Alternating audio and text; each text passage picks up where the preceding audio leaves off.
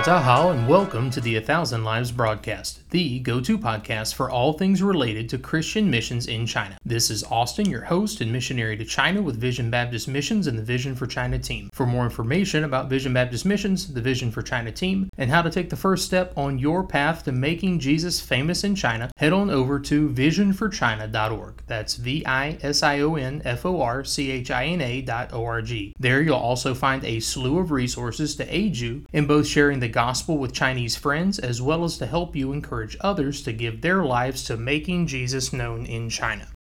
Well, in last week's episode, we got to hear the amazing story of how the Lord brought the gospel to a Chinese peasant farmer named Chang Mingsan. This man led a difficult life, trying to just make ends meet for his family of 6 and always hoping to find truth and peace in this world. One day, an old friend of his visited him and brought along a missionary to let Chang Mingsan know that he had finally found peace in Jesus. You'll want to listen to last week's episode, Seeking Peace, Finding Jesus, to hear all of the testimony of peasant farmer Chang Mingsan. As always, never miss an episode of the 1,000 Lives broadcast by going ahead and subscribing on your podcasting platform of choice. We're on Apple, Google, Podbean, Syncify, and so much more. Head on over to visionforchina.org/podcast. That's visionforchina.org/podcast for a complete directory of where you can listen in to us online. Subscribing will set you up to get a notification each Monday morning as new episodes are published. And remember, if you like what you're hearing, go ahead and leave a review or comment as well. The more interaction the podcast gets on these channels, the more likely the apps are to recommend it to others. Help us get the word out that Jesus needs to be exalted in China. And also, if you're an overachiever and want to go the extra mile, go right ahead and share the broadcast on social media and maybe send a personal email to that person you know who is teaching English in China currently, or maybe that friend considering getting involved in missions. We with Vision for China are asking the Lord to raise up more preachers to go to China with the gospel, and we want to get the word out that there are opportunities to serve the Lord in this great country. Sending someone a quick link to this podcast or maybe sharing with them on social media might just be the first time they've heard that there is actually a way to preach full-time in China. They may have never heard of all the opportunities to make Jesus known through preaching and serving Him there. So go ahead and share with them. They'll probably thank you for it. For today's episode, I am excited to be joined by Cannon, a missionary to China, with us here at Vision Baptist Missions and the Vision for China team. And while that's exciting in and of itself, we are actually conducting our interview right in the middle of the Our Generation Camp, a missions-themed camp held annually at Sand Mountain Bible Camp and put on by Vision Baptist Church. This interview is being conducted before a live audience of campers, and so we'll actually, towards the end of the interview, let them join in and ask Cannon a few questions of their own. Since we want to give Cannon plenty of time to share his heart for the Lord and for China with us, we are going to forego the China region of the week and jump straight into the interview.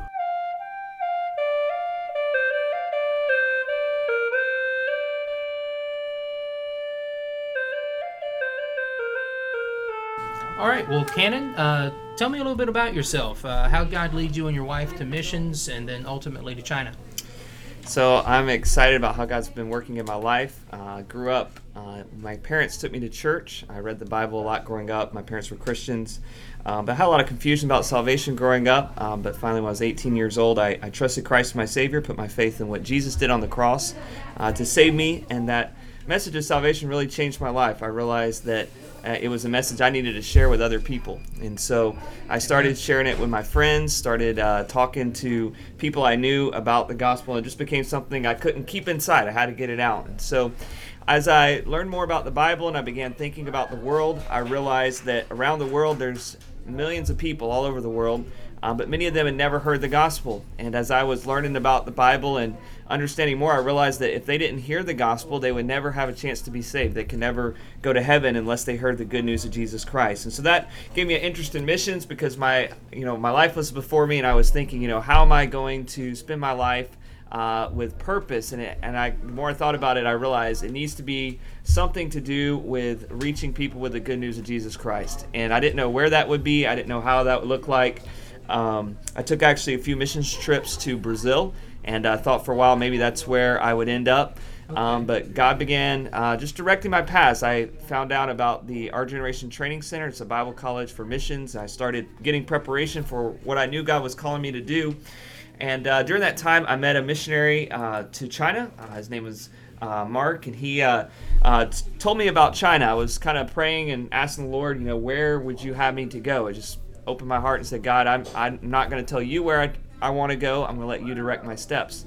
And so when I heard about what life was like in China, the missionary told me about the culture there, told me about the darkness, people in spiritual darkness, and just how it's a huge place with millions of people, but how most of them had never even heard how to be saved. And that really just stuck with me, and just an interest was sparked in my heart for China. And so I had the opportunity to take a mission trip there. And I would encourage you, if you ever get a chance to take a mission trip to China, it would be a great opportunity to take advantage of. And on that trip, I got to see the need firsthand. And what I saw was just really eye-opening and really broke my heart. And God just kept confirming in my heart that desire to go to China with the gospel.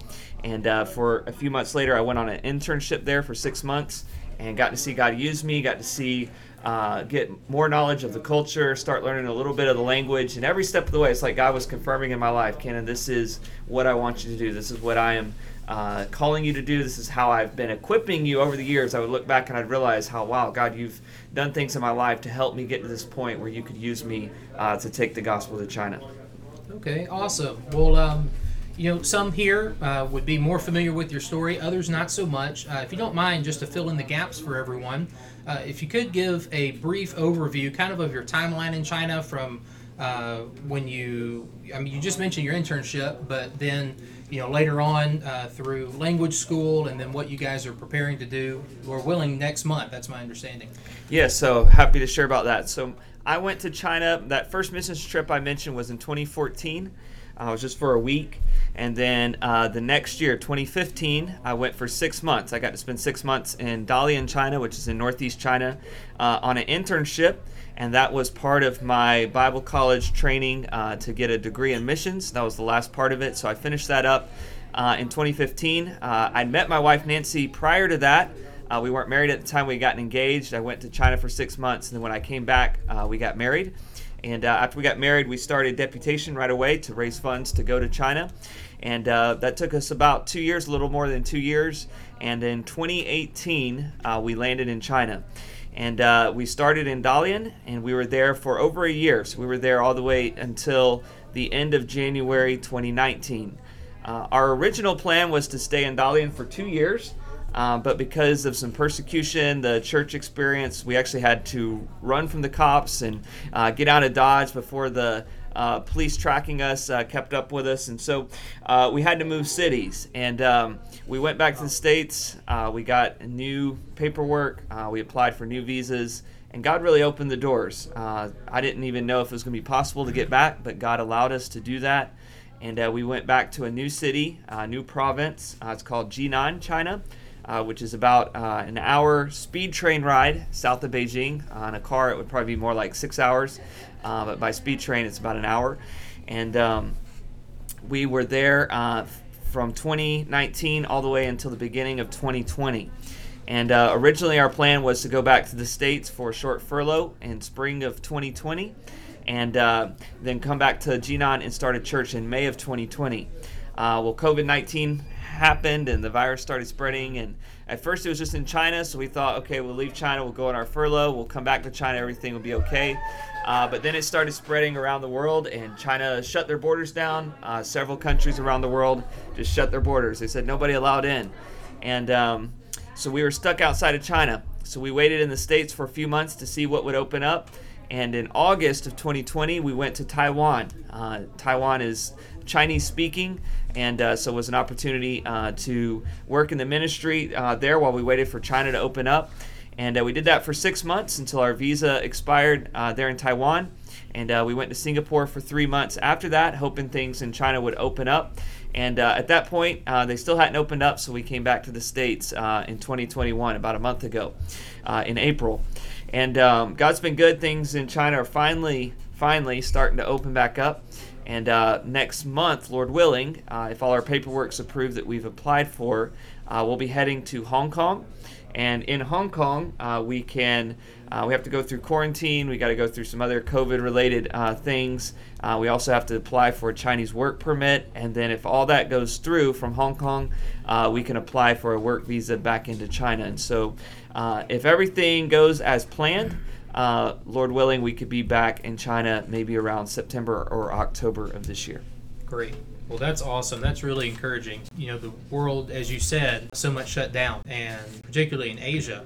But that's great that you have this opportunity. It sounds like a great open door to get back into mainland China. Praise the Lord for that.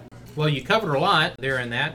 I guess talked about spending time in China learning the language. And could you talk a little bit about that? Because I feel like for so many people, that is a big obstacle to even wanting to consider missions in China. You think, well, the writing system's so different.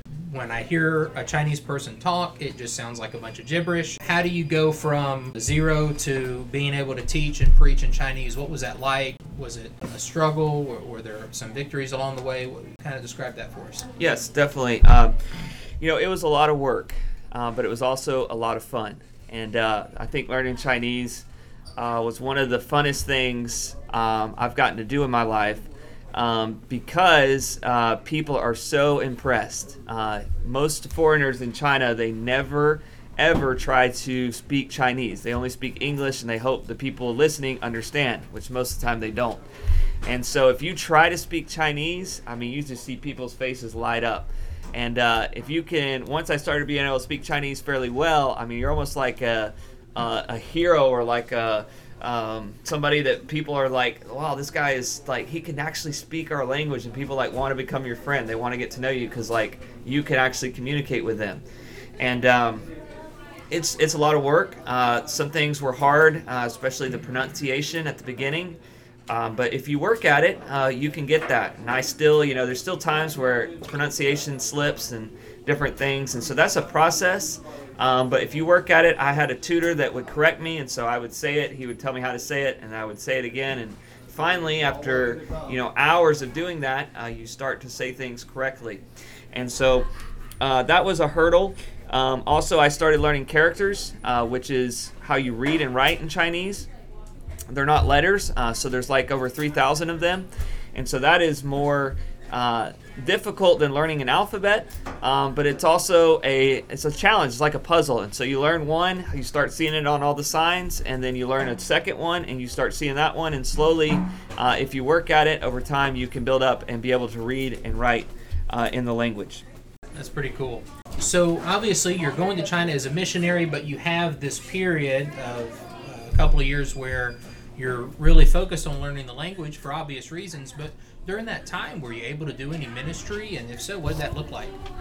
So yes, I was able to, really exciting actually, I got to meet a lot of lost people, people that never heard the gospel. And through practicing the language, actually, get their contact information and invite them to go to the underground church that I was attending, or an outreach event the church had put on to try to reach people with the gospel. And so I would go up to people on the street every day. Part of my homework was I would have 10 sentences. My wife Nancy would also have 10 sentences. Our language tutor would help us write those sentences. And lots of times they were just like dumb questions, like, in the beginning, how old are you? Do you have a brother? Do you have a sister? And say a sentence or two in Chinese for everybody. Okay. 你今年多大? So that's how old are you? 我很高兴认识你. I'm very happy to meet you. 你认识耶稣吗? Do you know Jesus? Okay, cool. So those are some kind of sentences we would use to practice with people. And, through that you would meet people, and people would be like, wow, you're trying to practice my language. They're like, can we make friends? And I'll be sure. So I had WeChat, which is like a WhatsApp that they use in China. And most people I talked to, if, not everybody, but every third or fourth person would be really friendly. And I would add their contact information. And then next time we had an Easter service or a Christmas activity or an English practicing corner for outreach, we would invite them. I would message them and ask them to come. And you know what? God bless. Some people showed up. Later on through that, some people got saved. Even when I couldn't lead them to the Lord, I was able to connect them to people that could lead them to the Lord, and God used that time. That's great. That's encouraging to hear. Well, any funny or interesting stories related to learning Chinese at all? Yeah, so there was one time I was talking to one of the Chinese pastors. His name was LeBron, and I was trying to say when you were at the church, like he came by the church and I wasn't there. So I tried to say when you came by the church, I wasn't there. And the correct way to say that was 你来教会的时候我不在. But I added a word. I kept hearing this word "了," so I just thought I'd add it in there. And so I said, 你来教会的时候我不在了. And what that means is I passed away. I died. I'm no longer around this world. So I was no longer there, but I made it in a different tense, which meant like I'm no longer here, folks. I'm no longer here. So he corrected me on that, and I was like, oh, is that what I was saying? I was like, oh, okay. I won't say that again. That's a good one. All right. So what about, that's kind of the language side of things, but what about the culture? Are there a lot of similarities at all to American culture, or is it just that different? Anything surprising or challenging about learning the culture there in China?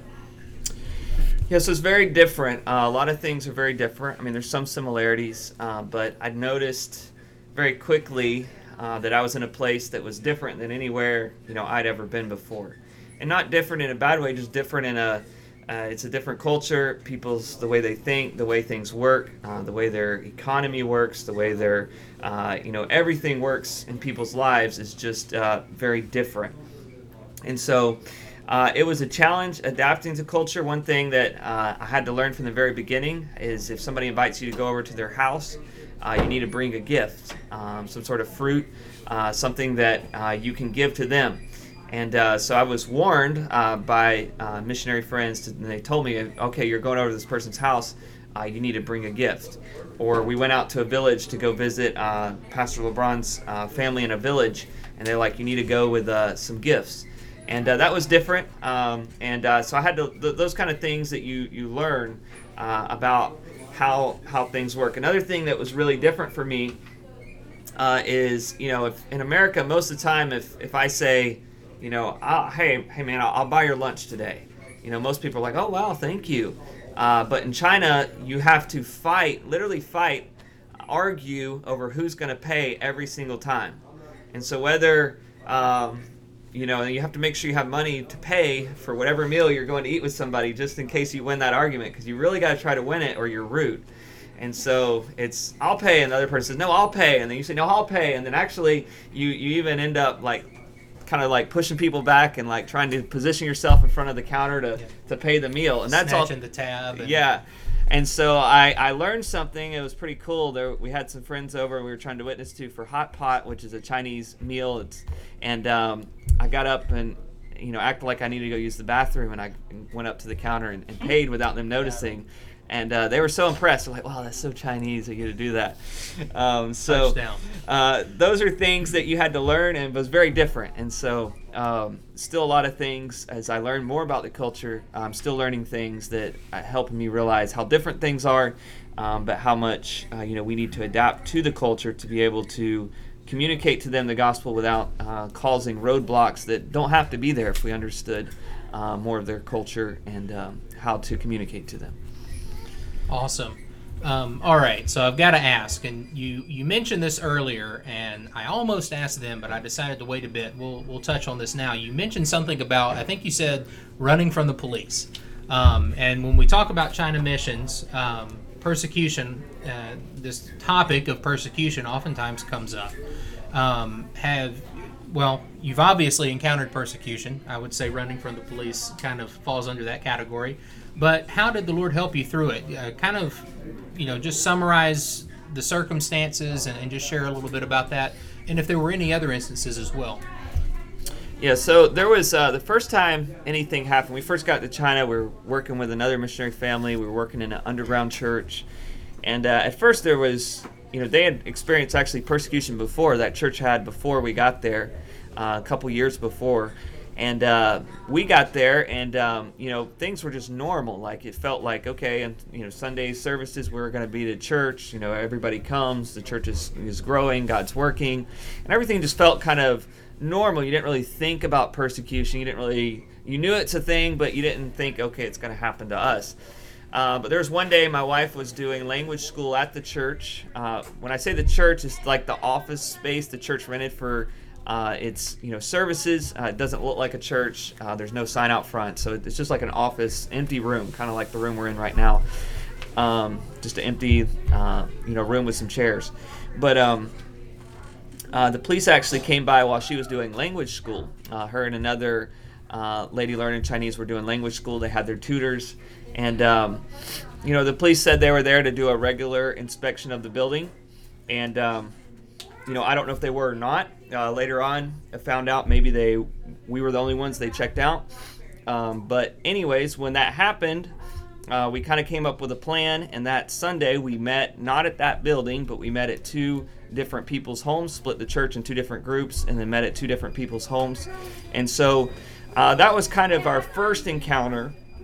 And so when things really went down, we kind of were prepared in a sense. We knew, okay, if this happens, we can't stop assembling ourselves together. As a church, we can't stop meeting. We can't stop having church. We can't say, okay, the police are going to come, so we're just going to give up on this whole idea of having a church, because that wouldn't be biblical. But what we can do is we can find other ways to make it work. We don't have to meet at the place they're going to investigate, And so in January of 2019, the police called one of the Chinese pastors. They told him they wanted to investigate illegal activity going on at the place where the church was meeting. They thought he was on their side because he was the landlord, the person that signed the rental contract. He was on our side, thankfully, and so he was telling us what was going on. So we moved. We moved to a lady's house for a Wednesday night service. We moved to a restaurant for Sunday morning service, and so that worked out really well. And the church, after when all this went down, they kept meeting in different places till they finally moved to somebody else's house. And so that was one way that was helpful, and kind of like the Lord gave us that first trial run to kind of help prepare us. Okay, when this happens, you kind of know what to do. But during that time, the Chinese pastor of the church we were working in, he got arrested by the police. So Sunday morning, we had service at the restaurant. 2 p.m. that afternoon, the police knocked on his door and told him, "Come with me." And they took his phone. They took him to the police station. And, they started, later on found out, they asked him a bunch of questions. There was somebody in the church that, had visited the church that actually turned us in. And so we realized who that was, and that guy was also at the police station. And there was all kinds of questions being asked to Pastor Charles. And at one point, the police took his phone, and we had some outreach WeChat groups where we would say, okay, there's an English activity, whoever wants to come. And the police officers actually using his phone were typing emojis into the group. We found this out later, and so they're trying to see, all right, who's going to respond and say something in the group. But anyways, they found my contact information through that. And in China, because of the way they make foreigners register, if you're a foreigner, you have to register with the police anytime you rent a place to live. You have to give them your phone number, your address, why you're there, your visa, your passport, and that's normal. So they have all our information. So once that happened, we started getting phone calls from the police, and we started getting, our landlord was contacted asking us to go to the police station for them to investigate us. And so we knew that we were, in a sense, compromised. We knew the police were looking for us. They wanted us to go to the police station, and they wanted to deport us from the country. And so we had two choices. We could have stayed there, gone to the police station, and just seen what would have happened. But from past experiences, we've heard from other missionaries, there's a 99% chance they would then kick us out and ban us from ever coming back into China. And so we wanted a second chance. We thought, well, God's given us, an opportunity to try to get out of Dodge. Let's take it, and let's see if maybe God will open the door for us to come back to China. And He did. We drove to the next city. We got on a last-minute flight. We flew to another city, which is actually where we ended up after all this happened, city of Jinan. We were a layover in the airport for 12 hours. If you ever come visit us in China, I can show you where we sat, that coffee shop we were at for 12 hours. And we were nervous. We didn't know. You showed that place to me. Yeah, I did. You saw it. Yeah, it's the only place, or there's 2 places open 24 hours at that airport, so it's one of them. So we didn't have many choices. But we were there, and God was good. We got through security, flying out to South Korea, and there was no issues. We thought there was going to be a block, or they were going to pull us aside, or our passport was going to come up, but nothing did. And we got out. We went back to the States. We got new passports, new visas. We went back to a new city, that city where we laid over at the airport. And God bless, we got new visas. We got everything situated to set up again in that new city without any interference from the police. And so God was good through it all. I think one thing that helped me during that time, in the Bible, in 1 John, it talks about how there's no fear in love. And that really, when I thought about that verse, I was meditating on that verse. If we know that God loves us, we know that He's going to do what's best for us. And when I was going through that gate of security, I'm like, if they take us aside to prison or more interrogation, or they kick us out of China, then God has a plan for that. He's not going to do something that is like, oh, it's not like God's going to say, oh, wow, this surprised me. Too bad. I'm sorry I let you down. Like, God's not going to do that. He is in charge. He can work things out. And so He's going to allow these things to happen to further our spiritual growth, and also to further the advance of His kingdom, and for more glory to be given to Him. And so that verse helped me, because I realized I don't have to fear. If I get through and nothing happens, praise the Lord. But if I don't, it doesn't mean God stopped loving me. It doesn't mean that God stopped doing what was best for us. It just means that what maybe I want to happen and what God knows is best for us is different. And so that was one way the Lord really, really helped us during that time. Amen. It's a powerful story. Thank you for sharing that. All right, so you're gearing up to head back. As you said a bit ago, you, Lord willing, will be in Hong Kong here in the next month or so. And then in the next few months, Lord willing, be getting into mainland China. So as you gear up to do that, what would your plans be for, say the next 4 years, 5 years? What do you think those will look like? What would your plans be for that kind of midterm time frame? So God's blessed. I feel comfortable enough in the language now to preach. I actually do preach through different ways in Chinese currently. And so I feel like when we get back, first thing we'll do is try to work on our first church plant. And so there's a lot of contacts we actually still have in the city where Jinan, where we did our second year of language school. People we witnessed to, a young man I led to the Lord, and am discipling, even now sending him my devotions and stuff. And so I'm hoping and praying that God will allow us from those contacts to have a small group. It might just be 1 or 2 people, but praying that from that we could start having services, and then we could start reaching out to people. In the beginning, it's going to be a lot of walking around, going to a park, going to a basketball court, going to a mall, and just trying to meet people. And in China, because you're a foreigner, as a missionary, I'm a foreigner, and so a lot of people are interested in talking to me. And so they want to make friends. They want to learn about a foreign culture. They want to ask you questions, and so you very easily have the opportunity to meet people. And then from that, you share the gospel with those people you meet. And then from that, if they show any interest, you try to study the Bible with them. And then from that, if they're, somewhat still interested, you try to get them to start coming to church services and such. And praying the whole time that the Lord will work and that they'll get saved during that time.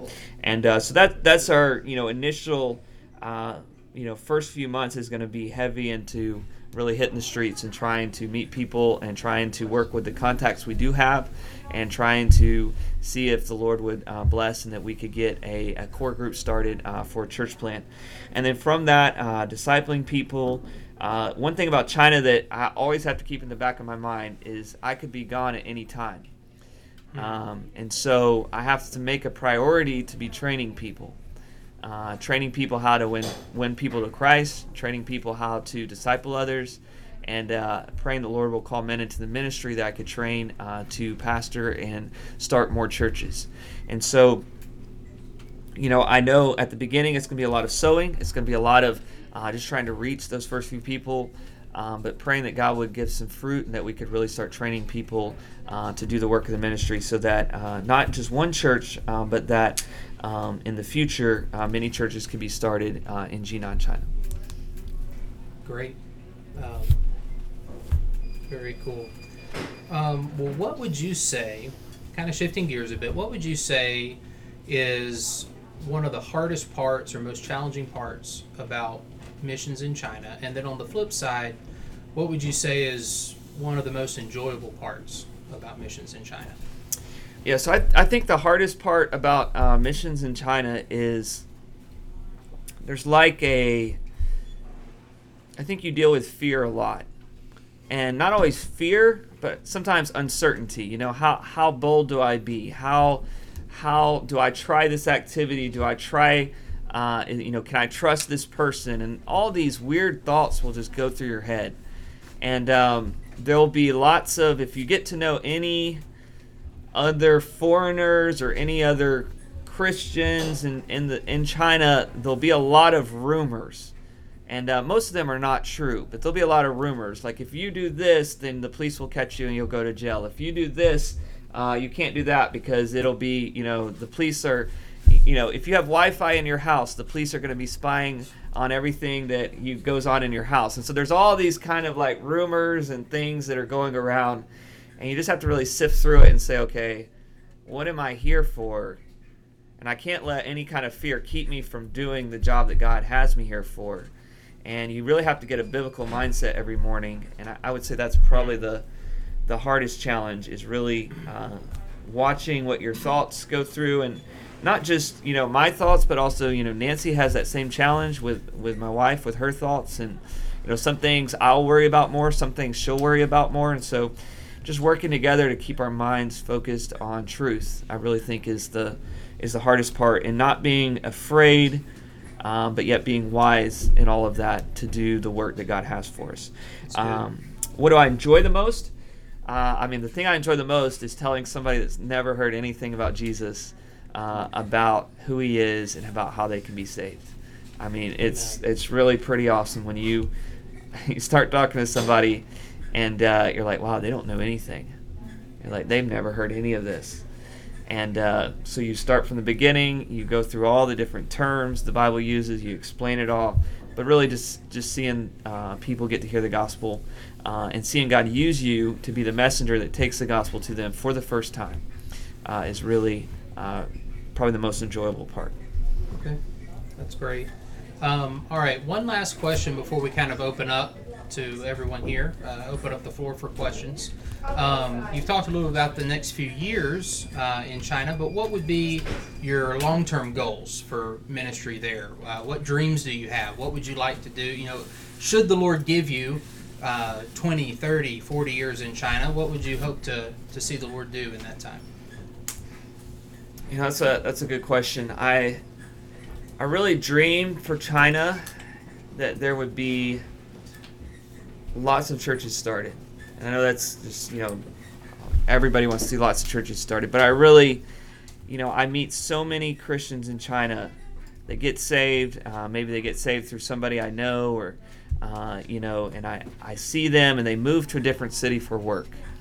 And I see this happen all the time. And in their new city, there's no church.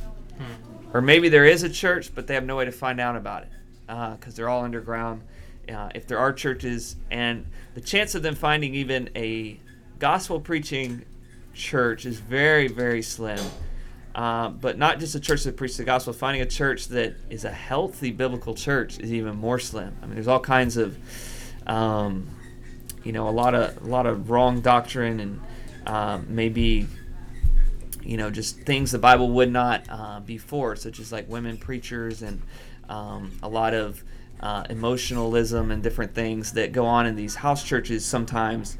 And so the chance of somebody finding a really a healthy church where they can grow and really learn how to serve the Lord is just so slim chance. And so my dream would be, God would allow me to train men that could go out and start healthy churches that are preaching the Bible and helping people grow in the Lord. And another dream of mine would be that these churches could become self-supporting, because it's really difficult. I don't know why, and I shouldn't doubt that God can do it. I know God can do it, but it seems like with persecution and fear, there seems to be, it seems really hard for the Chinese pastors I know to be financially stable just from the offerings of the church. And it doesn't have to be that way. And so I'm praying that God will just really bless, and really there would be many churches started. There would be, the province where I will be living, Lord willing, it has about 160 different districts. So every city is divided into districts. A district is going to be, maybe about 500,000 people. I mean, every district's different. But I think it'd be really cool. A dream of mine would be that in each district in that province, there could be, somebody, a man that is trained, that is preaching the gospel and trying to start a church. So that if anybody I know moves to anywhere in that province, there's at least a church in their district. That doesn't even mean it's going to be close. It still might be an hour public transportation for them to get there, but at least there would be something there that they could go to and grow in. Yeah. Here's one surprise question, and then we'll get to open up the floor. I just thought of this just to give some perspective. Talk a little bit about the size of Jinan and then the entire province as far as like numbers and things like that, just briefly. Okay, yeah, so Jinan is a city of 8 million people, and in China, cities are almost like your, in a sense, almost like your county. So you have a province, and then you go down to a city. And so a city isn't just the, all the high skyrise downtown area. A city is all the surrounding area that goes under that city's governing jurisdiction. And so a city will have villages. So that's a little bit different, but it's the way they divide it. So you have province is the big thing, like a state, but because China's more people, they're always usually populated way more than any states in the U.S. And then you go down to city. And so Jinan has 8 million. Of that, maybe 4 million live in like the metro area, and then the rest are scattered in the countryside around. So to get from one end of Jinan to the other, it could be a two-hour trip or an hour-and-a-half trip. So it's a big area. But 8 million people is a lot of people. The state of Georgia, where I grew up, has a population of about 10 million people. And way more land than Jinan would have. Think about Georgia; it's about a 5-hour drive from bottom to top, and about 2 hours across. And so, 8 million is a pretty good amount of people for the area. But that's just one city in this province. And this province would have, every city would be similar. Some cities have 10 million under their jurisdiction. Some have I think the smallest is like 2 million.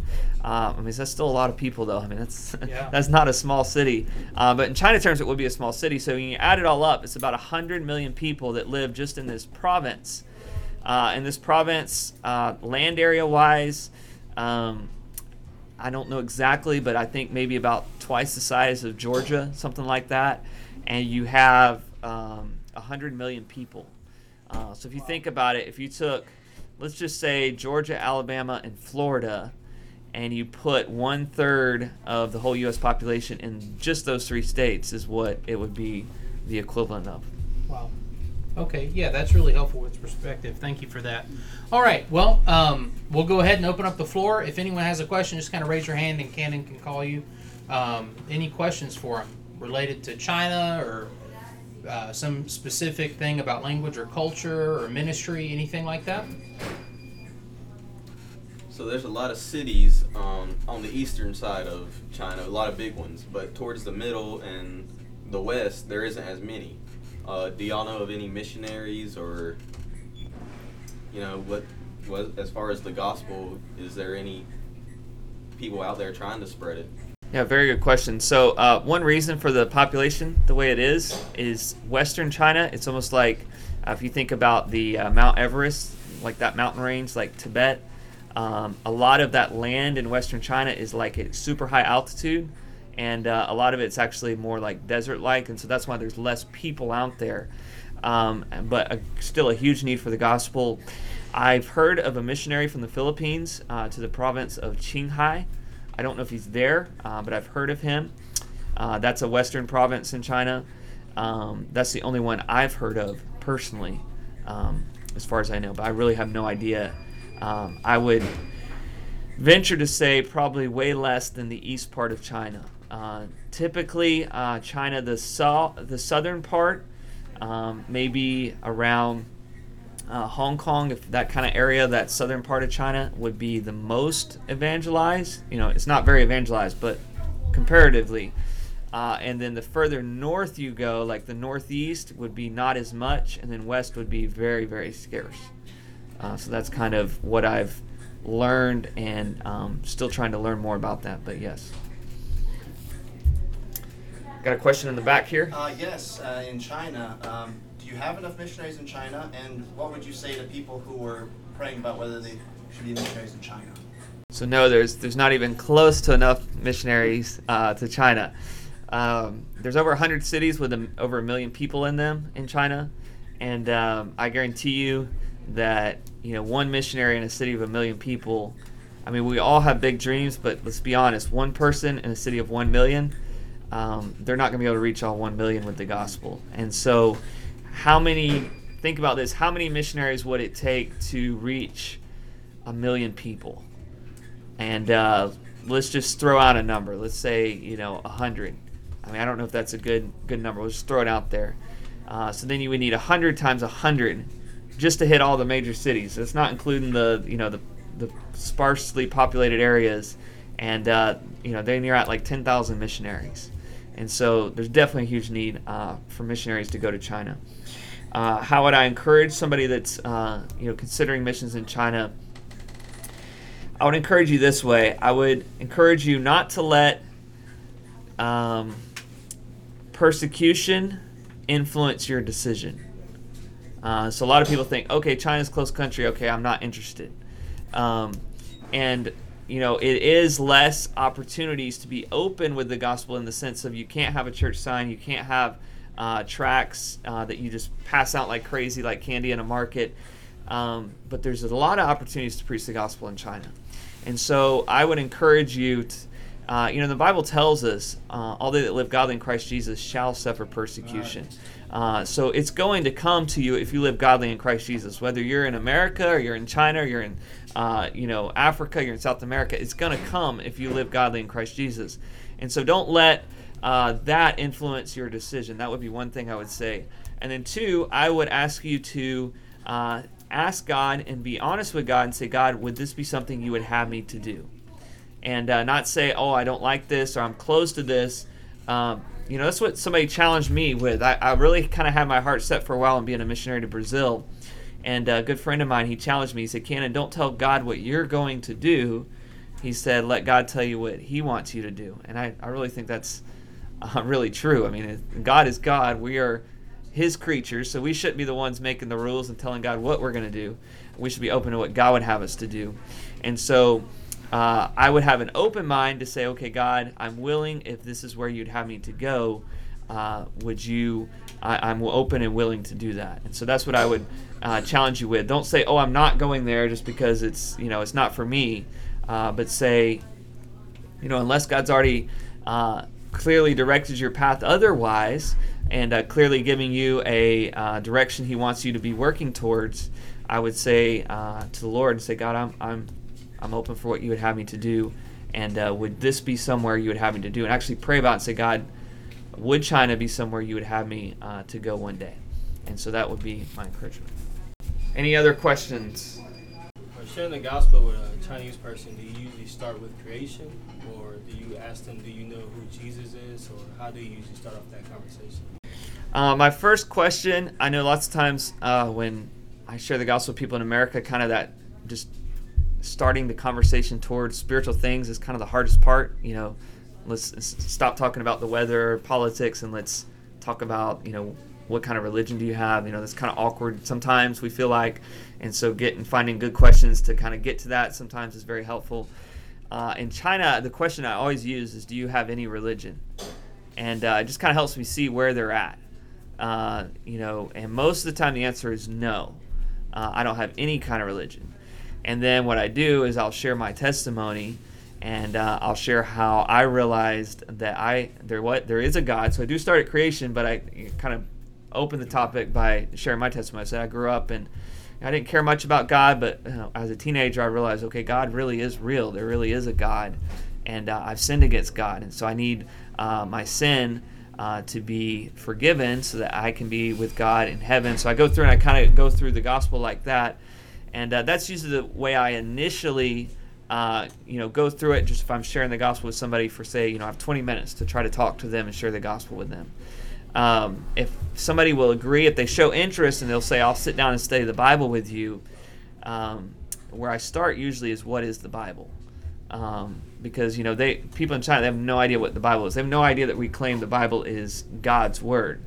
They just think of it as another mythical book, and so it's pretty direct, and it's a good starting point to say, okay, we're saying this is God's word, and in that I'll usually talk about, well, what is the good news of the Bible? Well, the good news of the Bible starts with the bad news, which is that man fell, but God created us, then man fell into sin, and the world isn't in sin, but Jesus is the Savior. He's the answer for that sin problem. And so that's usually how I will go into it. It's usually very easy to get the conversation started, because usually you ask them, do you have a religion? They say no, and then you just start to tell them, well, I do. They're like, oh, that's interesting. I was like, usually they'll say, oh, that's actually a good thing to have a religion. And it's only a good thing if you have the right, religion, the right truth. But people are open to talking about it. Good question. Anybody else? You said you're going to start a church. What will those services look like? You said you can't put up a sign. So what does church look like in China? So we will probably rent an apartment where somebody would be like a residential apartment. That would be my plan from day one. And so the first thing would be to have somebody that we could, trust, that would live there, and that would be the place where we would meet. And so maybe rent maybe a bigger apartment.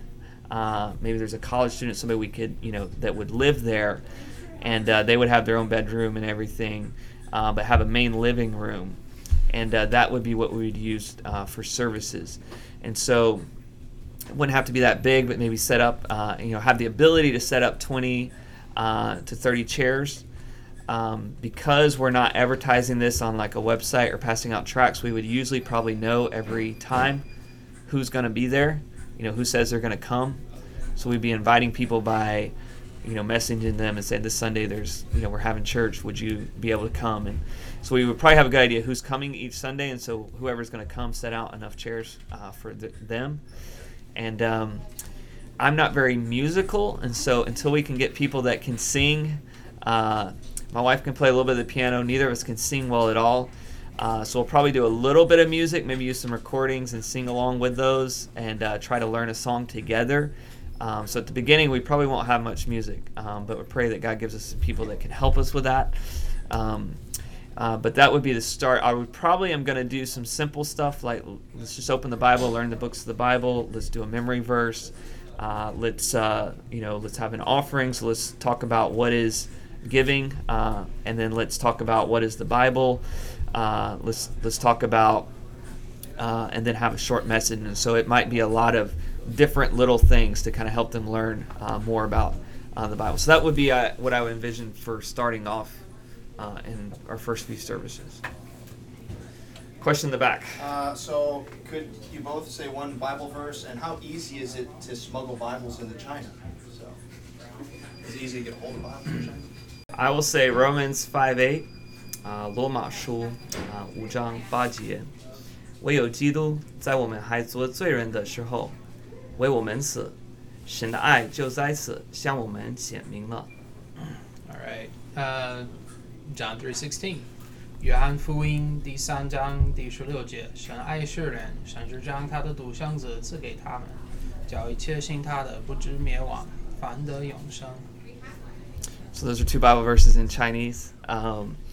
Getting Bibles into China, you don't have to smuggle them in. There are places you can buy Bibles in China. Now it's not as easy as it is in America. In America, you go to Amazon, you go to Walmart. I mean, you can buy a Bible pretty much any bookstore. Lots of different places. There are places you can get a Bible. In China, it's not as much that way. So in the past, about 2 years ago, you could buy them online, but then the Chinese government said, no, we're going to stop that. And so now you still can buy them online, but they might be advertised on like the Chinese equivalent of Amazon as a Bible cover. And so if you see a Bible cover for like $30, it should be about $1, but if it's for $30, it's not really a Bible cover. It's a Bible. So that's there. And there's also people actually at the government churches, even though I wouldn't, agree with what they teach or how regulated they are, they do have Bibles for sale. And I've bought a Bible from there before. And then there's people with contacts that know the printers. And so we actually, before in China, we bought several hundred Bibles at one time through, a contact of a contact of a contact. And it's, technically illegal, but if you can get away with buying Bibles, that's awesome. So that's what we've done before. So you can get them. So could the Chinese government use those Bible sales as a way to track the Christians that are known in the country? Okay, yeah, so the question is, could the Chinese government use Bible sales to track Christians in the country? They could. When I went to the government church and bought a Bible, that was not trackable. I just paid with cash, and they didn't even ask who I was or my name or phone number or anything. If you buy something, online, I guess they could track that if they want to. It's not something they yet. Now it could get worse, but right now it's not something that's really a big deal. When you do deals like we bought those hundreds of Bibles, that might be a little more risky. But we were just individual to individual, paying them individually, and so that shouldn't really be an issue. But in the future, they could make that a big deal. Okay, maybe two more questions from the floor, and then I've got a couple more questions here. Anybody have a question? All right, Brendan has a question in the back. How big of a factor is fear in missions work, and how would you advise missionaries to conquer this fear in regards to China mission? I think fear is a real issue in missions in China, and I think it hinders a lot of people. I've met a lot of people in China that want to be involved in reaching people with the gospel. I've met people that have been to China on mission trips, and they want to reach people with the gospel, but it's almost like the fear gets to the point where you're almost like getting caught preaching or getting caught sharing the gospel is worse of a thing than nobody hearing the gospel. And that's not the way it should be. So if it ever gets to a point where you're thinking, okay, me getting caught doing this is not worth somebody hearing the gospel, then you've let fear take you down the wrong track. Because in the Bible, what was important was people hearing the gospel, regardless of the persecution. And the Bible, you read about Paul, you read about Peter, you read about the book of Acts. It's pretty hard to come up with it. They were beaten, and they said, we got to obey God rather than obey men. And so if people come and catch us for sharing the gospel, that's a normal thing according to the New Testament.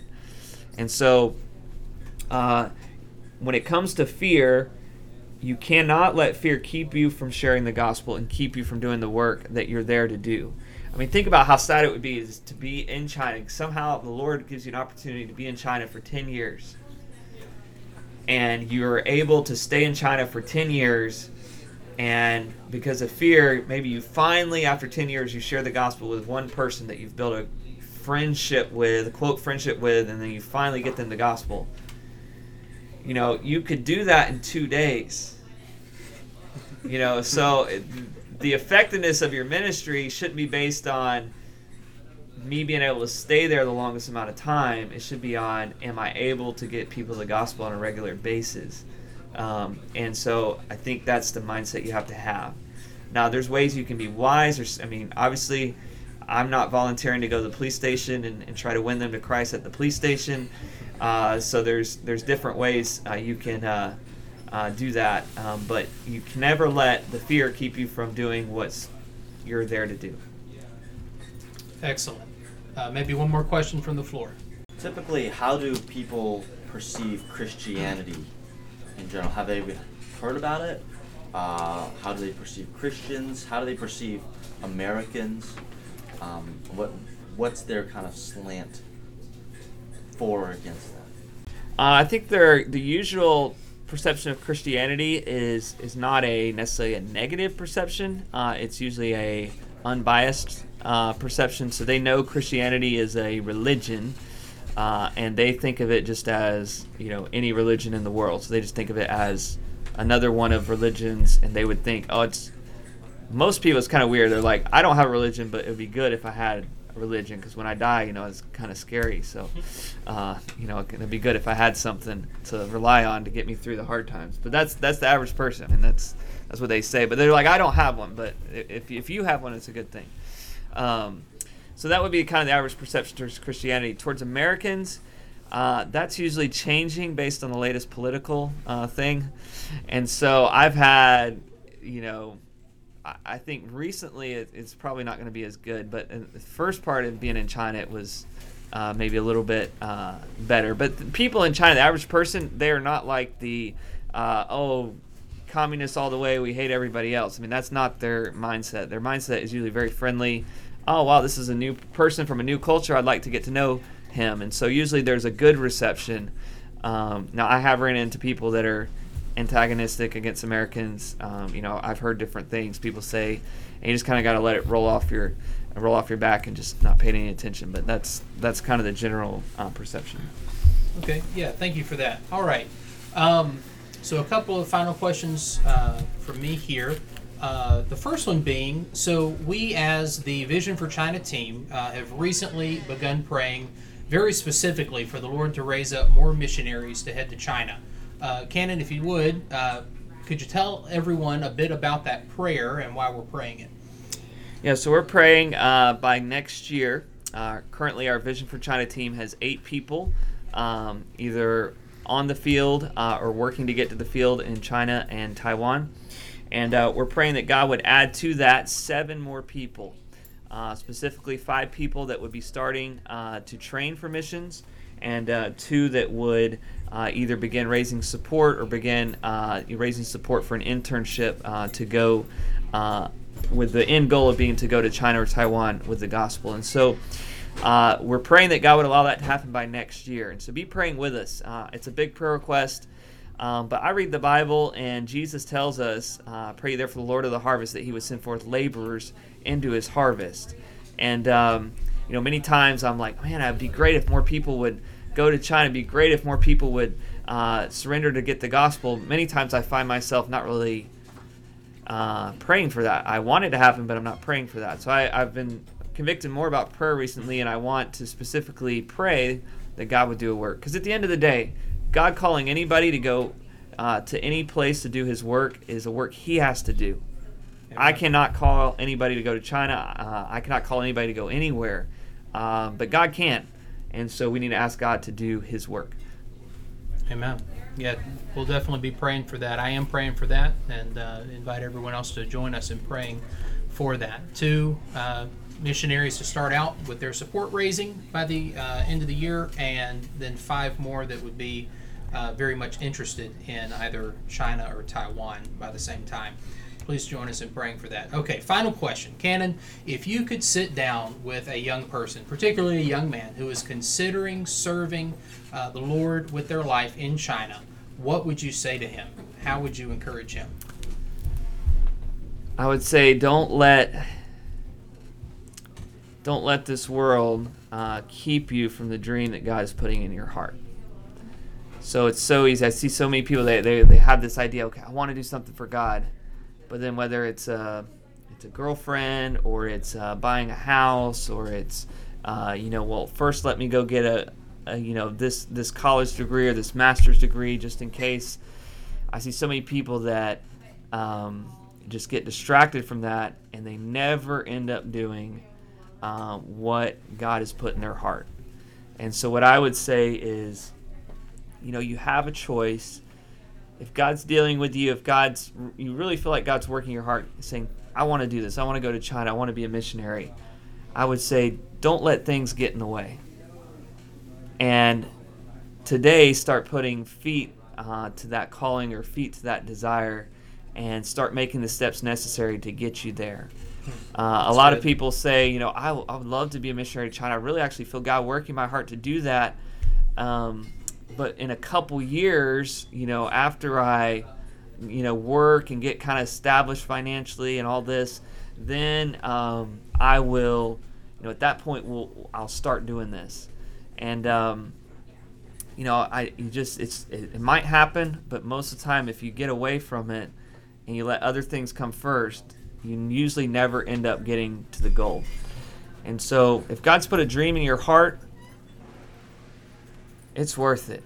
It's worth it to get to do what God is calling you to do, because there's nothing like it. There's nothing like it. I love what I do. I'm excited about it, and it's something that I just super much enjoy. And I just think back to times, throughout my life as God was working in my heart. There was times where I almost just really got off track from fulfilling this desire that God's put in my heart. And so I would say, don't let things get you off track. Make some decisions and put feet to those decisions. Make some commitments and start making the steps necessary to get to the point where God is calling you. Amen. Well, Cannon, thank you so much for your time and willingness to do this interview. One final thing, if anyone here or anyone listening into the podcast later on would like to maybe learn more about your ministry or reach out to you, maybe with questions or just to stay in touch, what would be the best way for them to do that? The best way would be through email, because my phone number always changes, so email would be the best. You could email me at kanonbloom@icloud.com. That's kanonbloom@icloud.com. All right. Well, great. Well, guys, let's give it up for Cannon. Thank you.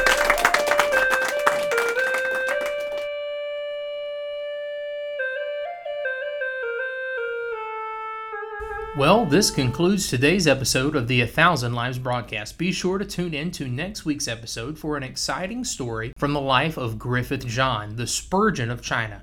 You guys may remember hearing about his preaching a few weeks back, and we'll get into another fascinating story from his life in the next episode. I would encourage you all to keep Cannon and his wife in your prayers as they gear up to head back to China these next few months. Please pray that the Lord would give them a smooth transition back in and help them hit the ground running with ministry once they get there. Thank you again for listening to the 1,000 Lives broadcast. This has been Austin, your host and missionary to China with Vision Baptist Missions and the Vision for China team. For more information about Vision Baptist Missions, the Vision for China team, and how to take the first step on your path to making Jesus famous in China, head on over to visionforchina.org, visionforchina.org. There you'll find a slew of resources to aid you in both sharing the gospel with Chinese friends as well as encouraging others to give their lives to making Jesus known in China. Well, until next time, 再见.